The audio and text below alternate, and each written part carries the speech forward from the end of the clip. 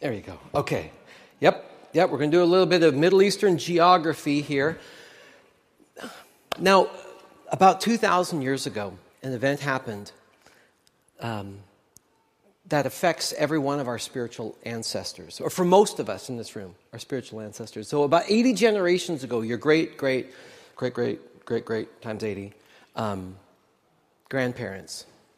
See, for most of us, we are not actually ethnically Jewish. And if you are, welcome, by the way, and thank you for being here. But most of us in this room are not. We come from other nationalities, other ethnic backgrounds. And the story that we're going to look at today in Acts chapter 10. So find that in your Bibles. Get your Bibles out. Your glow-in-the-dark little like phone ones. You can use it for that. Or get one. The paper Bibles are good too. But we're going to be in Acts chapter 10 because this is the moment. This is the moment when our spiritual ancestors, if those of us that would be defined as Gentiles, in other words, non-Jewish, this is where it was where the early church discovered that the Gentiles were not just spectators to the family of God, but full participants. They didn't just get to watch the work happening in other people. They got a seat at the table. So this is a big moment. And it's kind of fun. Like, now, when you open up your Bibles to the book of Acts, it might even say Acts of the Apostles, right? Which certainly the book is about the things that the apostles are doing, and it's about the launch of the early church. As we get to see the whole story, I almost wonder whether that the book of Acts shouldn't be referred to as the Acts of the Holy Spirit. Because as the Holy Spirit is released in the church, we see God orchestrating this incredible work. And even though every single person involved in the work is a free moral agent, every person's making their own choices, some of them good, some of them bad. As we see the big picture, God is in control. And He is on the move. And things are happening, and change is happening. And the single biggest change that we see throughout the book of Acts is this shift from the good news being solely for the nation of Israel to the good news being extended to all people. It's the move from the other to the brother, that the other becomes the brother. That's the big theme that we're going to see here. And here in Acts chapter 10. And if you love the Bible, you're going to love today because we're just going to actually read the entire chapter with some commentary in there. Because this is the moment. This is the story where all of that changes. Now, it's interesting, and if you're in one of our discussion groups in the book of Acts, like there's all these things, all these kind of theological assumptions that we make now, a couple thousand years later, things that we about the Trinity and about the gospel is for all people, and all these kind of big, grand assumptions. We have to remember that in the book of Acts, they are discovering all this on the ground. And for the people on the ground sometimes, people in the midst of the experience, it can look a little bit messy.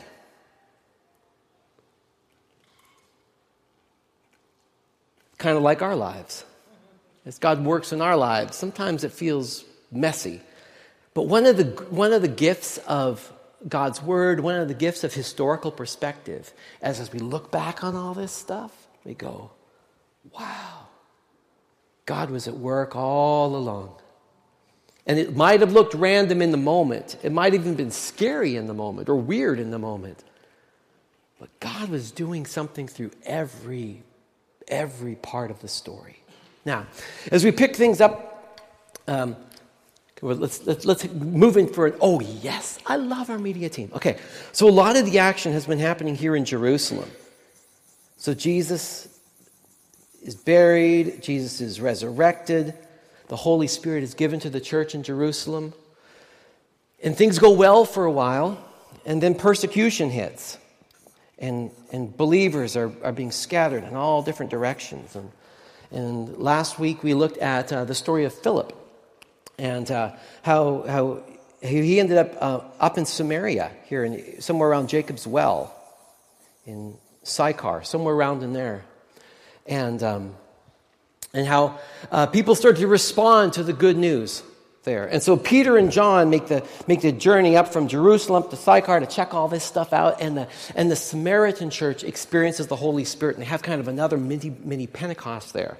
Then they head on back, and remember how God spoke to Philip, and he says, go on the road, the desert road from Jerusalem to Gaza, that place that now all of us are praying for. Everyone knows where Gaza is. I hope you're praying for Gaza and the people who live in Gaza daily.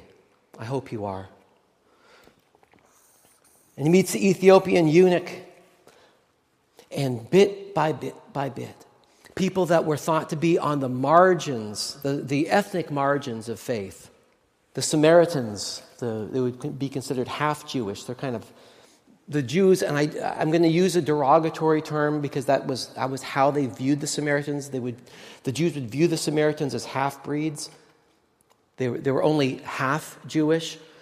First, they discovered that the Samaritans are responding to the gospel. Then you have this man from Ethiopia, from like a good 1,500 miles away. Now he's responding to the gospel.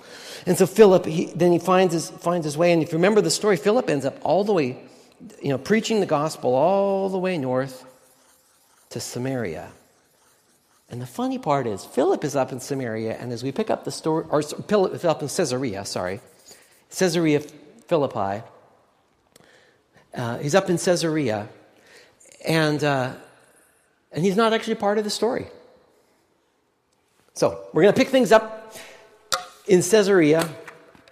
Now, because in Caesarea, there wasn't just Philip, there was also a man named Cornelius. He was a centurion, so he is a Roman. He is a Roman official. He's a Roman general, you could think of.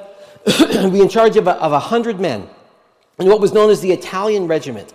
He and all his family were devout and God-fearing, and they gave generously to those in need and prayed to God regularly. One day, at about 3 p.m, he had a vision. And he distinctly saw an angel of God who came to him and said, what did he say? Cornelius. Cornelius stared at him in, what's that word? Fear. I'm going to go on one little rabbit trail here. You know how in the greeting cards, you see the angels and they just look, they're just cute. Remember that old show, Touched by an Angel? They're like, oh yeah, go ahead. She was cute. Every single time an angel shows up in the Bible, the response is fear. Every single time an angel shows up in the Bible, the response is fear. So Cornelius, and you think, here's a guy who is used to standing in front of, and commanding 100 soldiers of what at the time is the most advanced army on the planet. So Cornelius is not a guy who's afraid of much, right? If you're used to commanding a troop of 100 Marines, you got them hanging around your house, you would feel pretty secure, I suppose, right? But he sees an angel and he's terrified.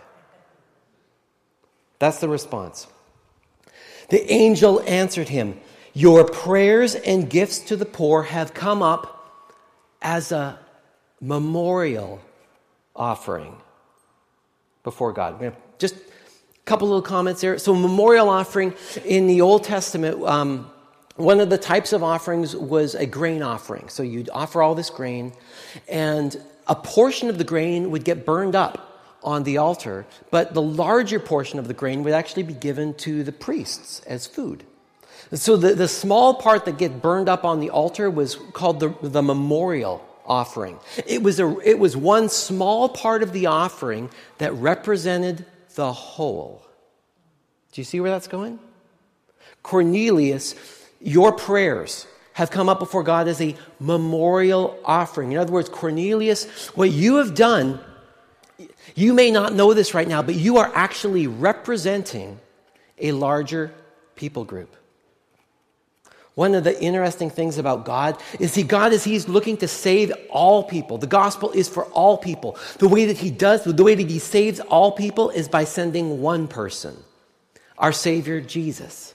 He is the new Adam, and He represents all of humanity. To save all of humanity, He sends one. To include all of the Gentiles in the gospel, He reaches one. God is both, in the way he works, is both universal and so specific. So when you tell somebody God loves you, it's true because God loves everybody. And as God works in your life, so often his work in your life, and I imagine this is true for your story if you're a follower of Jesus, you can point back to very particular events when God reached your heart. Very particular people that he sent your way. Very particular moments that happened. God is universal and he is so specific. His love is for all people and each person. And God's work in your life is not an assembly line build. It's custom work. Turn to your neighbor and say, you're a piece of work. You're a piece of God's custom work.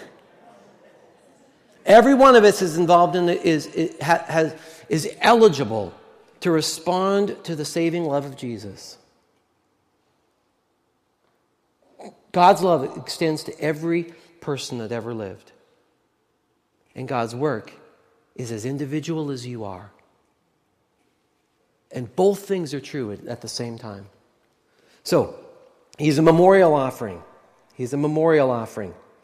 Now send men to Joppa to bring back a man named Simon who is called Peter. He is staying with Simon the tanner. In other words, he's a leather worker whose house is by the sea. Side note, it was by the sea because leather work stinks. That's why. Anyways, so when the angel who spoke to him had gone, Cornelius called two of his servants and a devout soldier who was one of the attendants. He told them everything that had happened and sent them to Joppa. So they're up here in Caesarea and they go down to Joppa right here. It's about 35 miles away. 35 miles. So this would be, if you are really in shape, that's about a 12-hour walk. So they got on it because we pick up the story the very next day. So they were on it. Because, see, about noon the following day, as they were on their journey and approaching the city, Peter went up onto the roof. Peter, who was down in Joppa. Oh, by the way, okay. So remember, Peter and John, they had been back in Jerusalem. Well, so they had started to preach in various places. They ended up in Lydda and I'm trying to remember. Oh, Aeneas. So a man who was paralyzed was healed, and then as they're there, word gets sent from Joppa that there was a woman there named Tabitha who had gotten sick and had died. And so they asked Peter, hey, Peter, will you come? And Peter comes, and he prays for her, and she comes back to life. Whoa! Okay. And so amazingly enough, or maybe unsurprisingly, that got people's attention. So there's all sorts of Christian activity happening in Joppa. Let's find out more about this Jesus who brings people back to life. So anyways, so Cornelius is up in Caesarea. Peter's there in Joppa. Okay, now where do we pick things up? There we go. Okay, so Peter goes up on the roof to pray. He became hungry and wanted something to eat. Verse 10, and while the meal was being prepared, he fell into a trance. He saw heaven open and something like a large sheet being let down to earth by its four corners. It contained all kinds. You can, if you've got your Bible out, you might underline that. All kinds of four-footed animals, as well as reptiles. You get reptiles. Okay? And birds. And a voice told him, get up, Peter, kill and eat.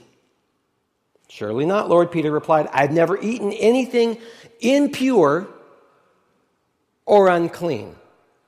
The voice spoke to him a second time. Do not call anything impure that God has made clean. This happened 3 times, and immediately the sheet was taken back to heaven. So let's pause there for a second.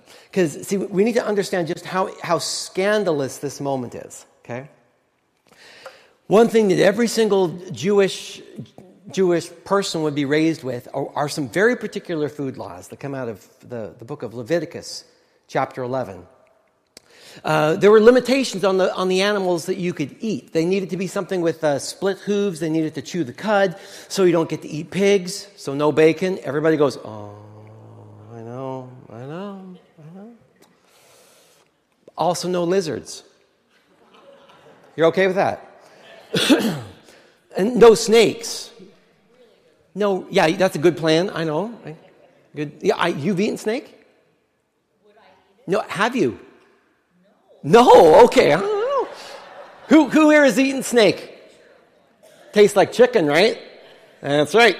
Tastes like chicken. Everything gross tastes like chicken now. So, no snakes. Snakes are not on the menu. Rabbits aren't on the menu. And so Peter sees this sheet. All these different animals, Peter, kill and eat. And Peter is scandalized. Absolutely no way, Lord. Absolutely no way.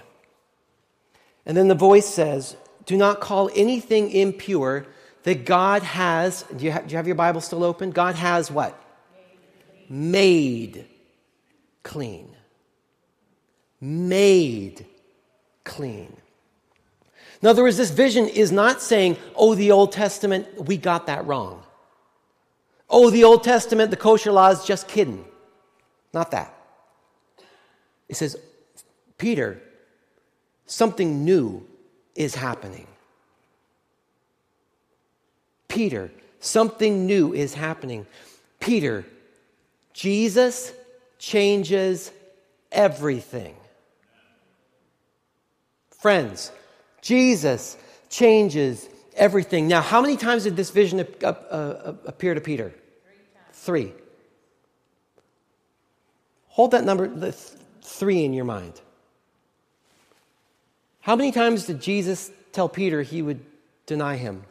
3 times. When Jesus was resurrected and having breakfast with Peter and a bunch of the other disciples on the side of the sea, he comes to Peter and he says, Peter, do you love me?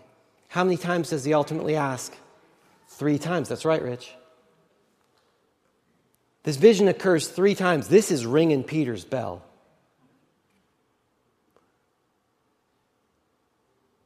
And so Peter, this is the first big shift that we see in the book of Acts. Peter changed his mind. Peter had been looking at the world through one lens, and he changed his lens. He started to see things in different ways. How many people here, you would say, I'm stubborn? I'm stubborn. Okay, spouses, you agree with that? Okay, how many of you here, I'm not gonna ask you to raise hands for who has a stubborn spouse. Now, being stubborn can be a really good thing. It means that you're not just going to get swayed by any little thing.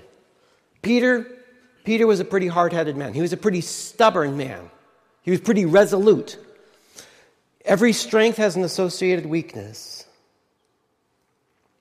But God worked with Peter's stubbornness.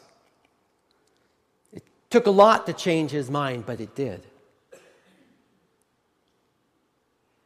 Peter, don't call anything unclean that God has made clean. Peter, it's not that what you did in the past was wrong. My word still applies, but I'm doing something new. Remember, friends, Jesus didn't come to abolish the law. Jesus came to fulfill it. Jesus changes everything. And Peter starts to get this message because while Peter, moving on to verse 17, while Peter was wondering about the meaning of the vision, the men sent by Cornelius, they found out where Simon's house was, and they stopped at the gate. They called out, asking if Simon, who was known as Peter, was staying there. And while Peter was still thinking about the vision, the Spirit said to him, Simon, 3 men are looking for you. So get up and go downstairs. Do not hesitate to go with them, Peter, for I have sent them. Now Peter went down and he said to the man, I'm the one you're looking for, so why have you come? And the men repeated the story. We've come from Cornelius the centurion. He's a righteous and God-fearing man who's respected by all the Jewish people. A holy angel asked him to come to his house. Told him to ask you to come to his house so that he could hear what you have to say. And Peter invited the men into his house to be his guests. If you've got your Bibles open, underline that phrase. That's one of the other big changes. Peter invited them in to be his guest. See, good Jews never eat with Gentiles, but God is doing a new thing. Why? Because Jesus changes everything. And the social barriers that used to exist, Jesus has been breaking those down. And people that he thought were on the margins, people he thought were unclean, people he thought were impure, don't call unclean what God has made clean. Don't call impure what God has made clean, pure, right. And so they ate together. It would be, and they even spent the night there. That's Middle Eastern hospitality. That's how it works. Have you ever had a really awkward Thanksgiving meal, like with family and such? Yeah, Some of you are looking forward to that, or not. Okay, we're coming into an election year, things are going to get funky, right? It's going to get tense around tables all over America. Can you imagine what that meal would have been like? Jews and Gentiles sitting around the table on purpose for the first time.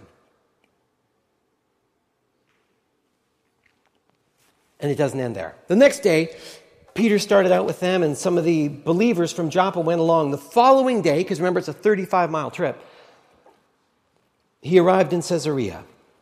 Cornelius was expecting them and had called together his relatives and close friends. As Peter entered the house, Cornelius met him and fell at his feet in reverence. Can you imagine that moment?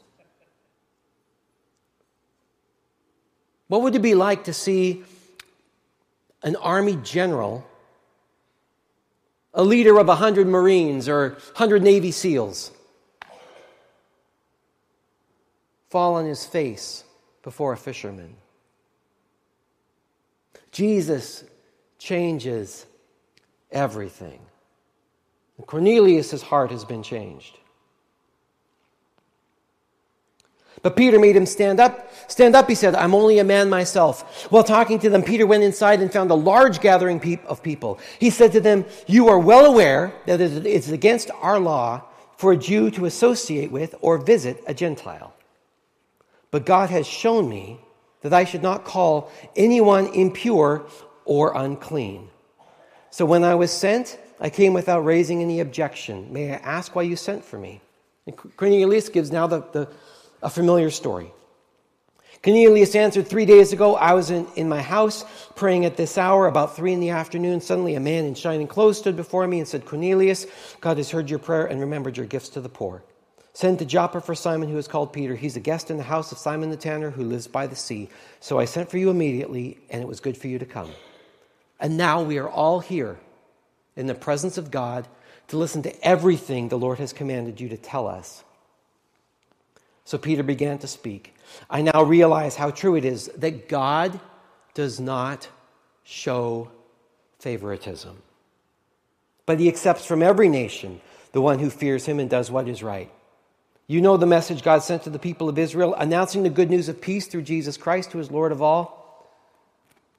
You know what has happened throughout the province of Judea, beginning in Galilee after the baptism that John preached, and how God anointed Jesus of Nazareth and with the Holy Spirit and power, and how he went around doing good and healing all who were under the power of the devil because God was with him. We are our witnesses of everything he did in the country of the Jews and in Jerusalem. They killed him by hanging him on the cross, but God raised him from the dead on the third day and caused him to be seen He was not seen by all the people, but by witnesses God had already chosen, by us, who ate and drank with him after he rose from the dead. He commanded us to preach to the people and to testify that he is the one whom God has appointed as judge of the living and the dead. All the prophets testify about him that everyone who believes in him receives forgiveness of sin through his name. Who? Everyone.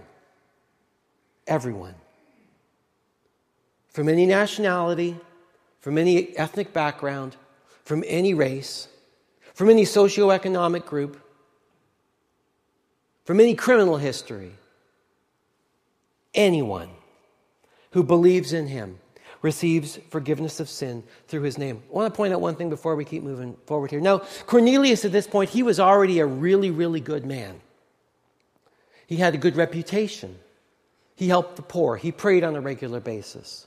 He was a believer in God, fundamentally a believer in God.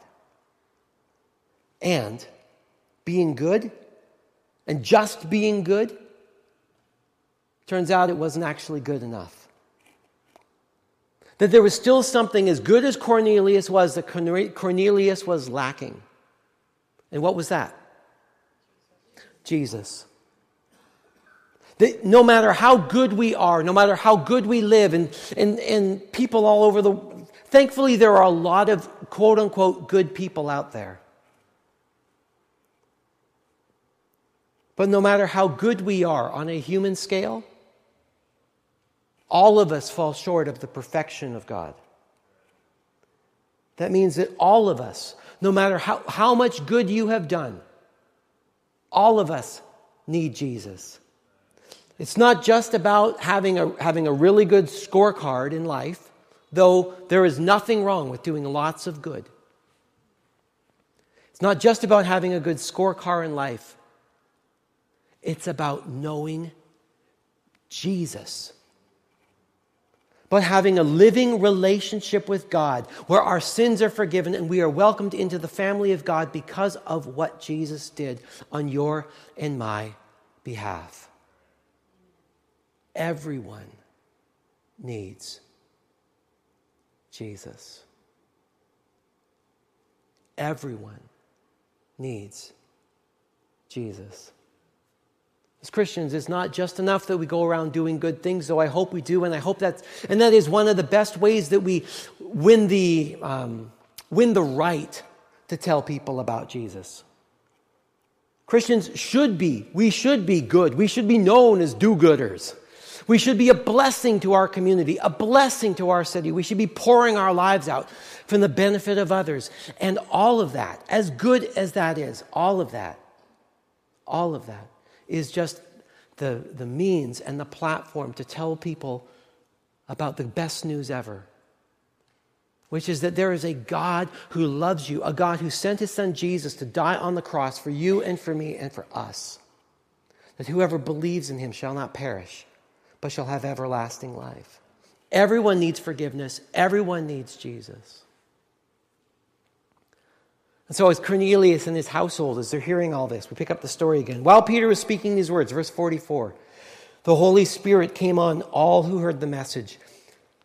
The circumcised believers who came with Peter were astonished that the gift of the Holy Spirit had been poured out even on Gentiles, for they heard them speaking in tongues and praising God. So another mini Pentecost happens right there in Cornelius' living room. And Peter said, "Surely no one can stand in the way of their being baptized with water. They have received the Holy Spirit just as we have." So he ordered that they be baptized in the name of Jesus, and they asked Peter to stay with them. For how long? A few days. Another one of the big shifts. Peter stayed.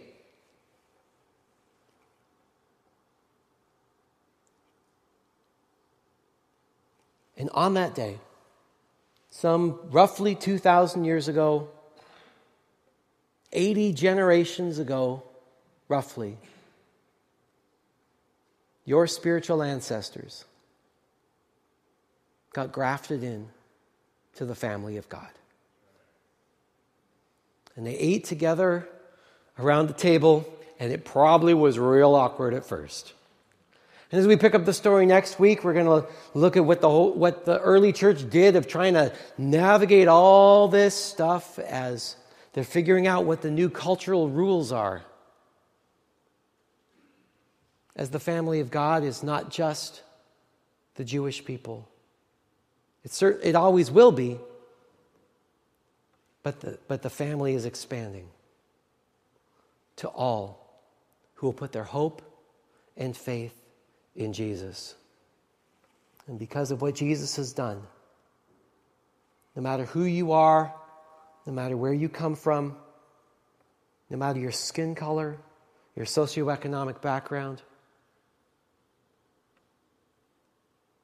you have been moved out of the category of other and into the category of brother.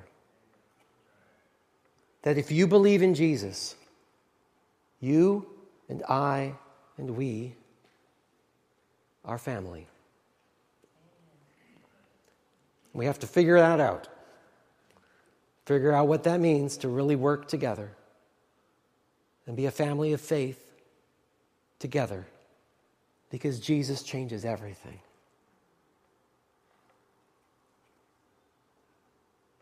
He breaks down every human barrier, every international border. It doesn't mean those things don't exist, and it doesn't mean those things don't matter, but it means that there is something that supersedes all of it. And that's Jesus. He brings people together who otherwise you could never imagine being together. He makes family in places that people could never imagine family existing. Are you glad that you've been included in the family of faith? Just to do a little bit of roaming around for a moment here. When you hear about how you've been included in the family of faith, what does that mean for you? Who's got a word to describe it? Thankful. Everything. Hope. Thanks, Paul. That you are part of God's family. What does that mean to you? Mercy. Belonging. Included. Loved. Redemption. That no matter your past, no matter your ethnicity, no matter your social status, salvation. Jesus died for you. Healing. And it's available to all because Jesus changes everything. So if you're here today and you feel like you're kind of an outsider looking in on faith, keep Acts chapter 10 open.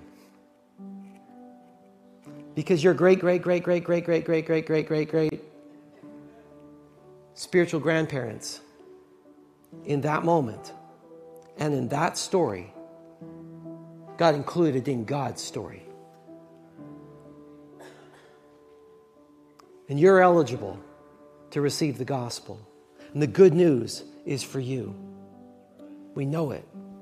We know it because that's how it happened.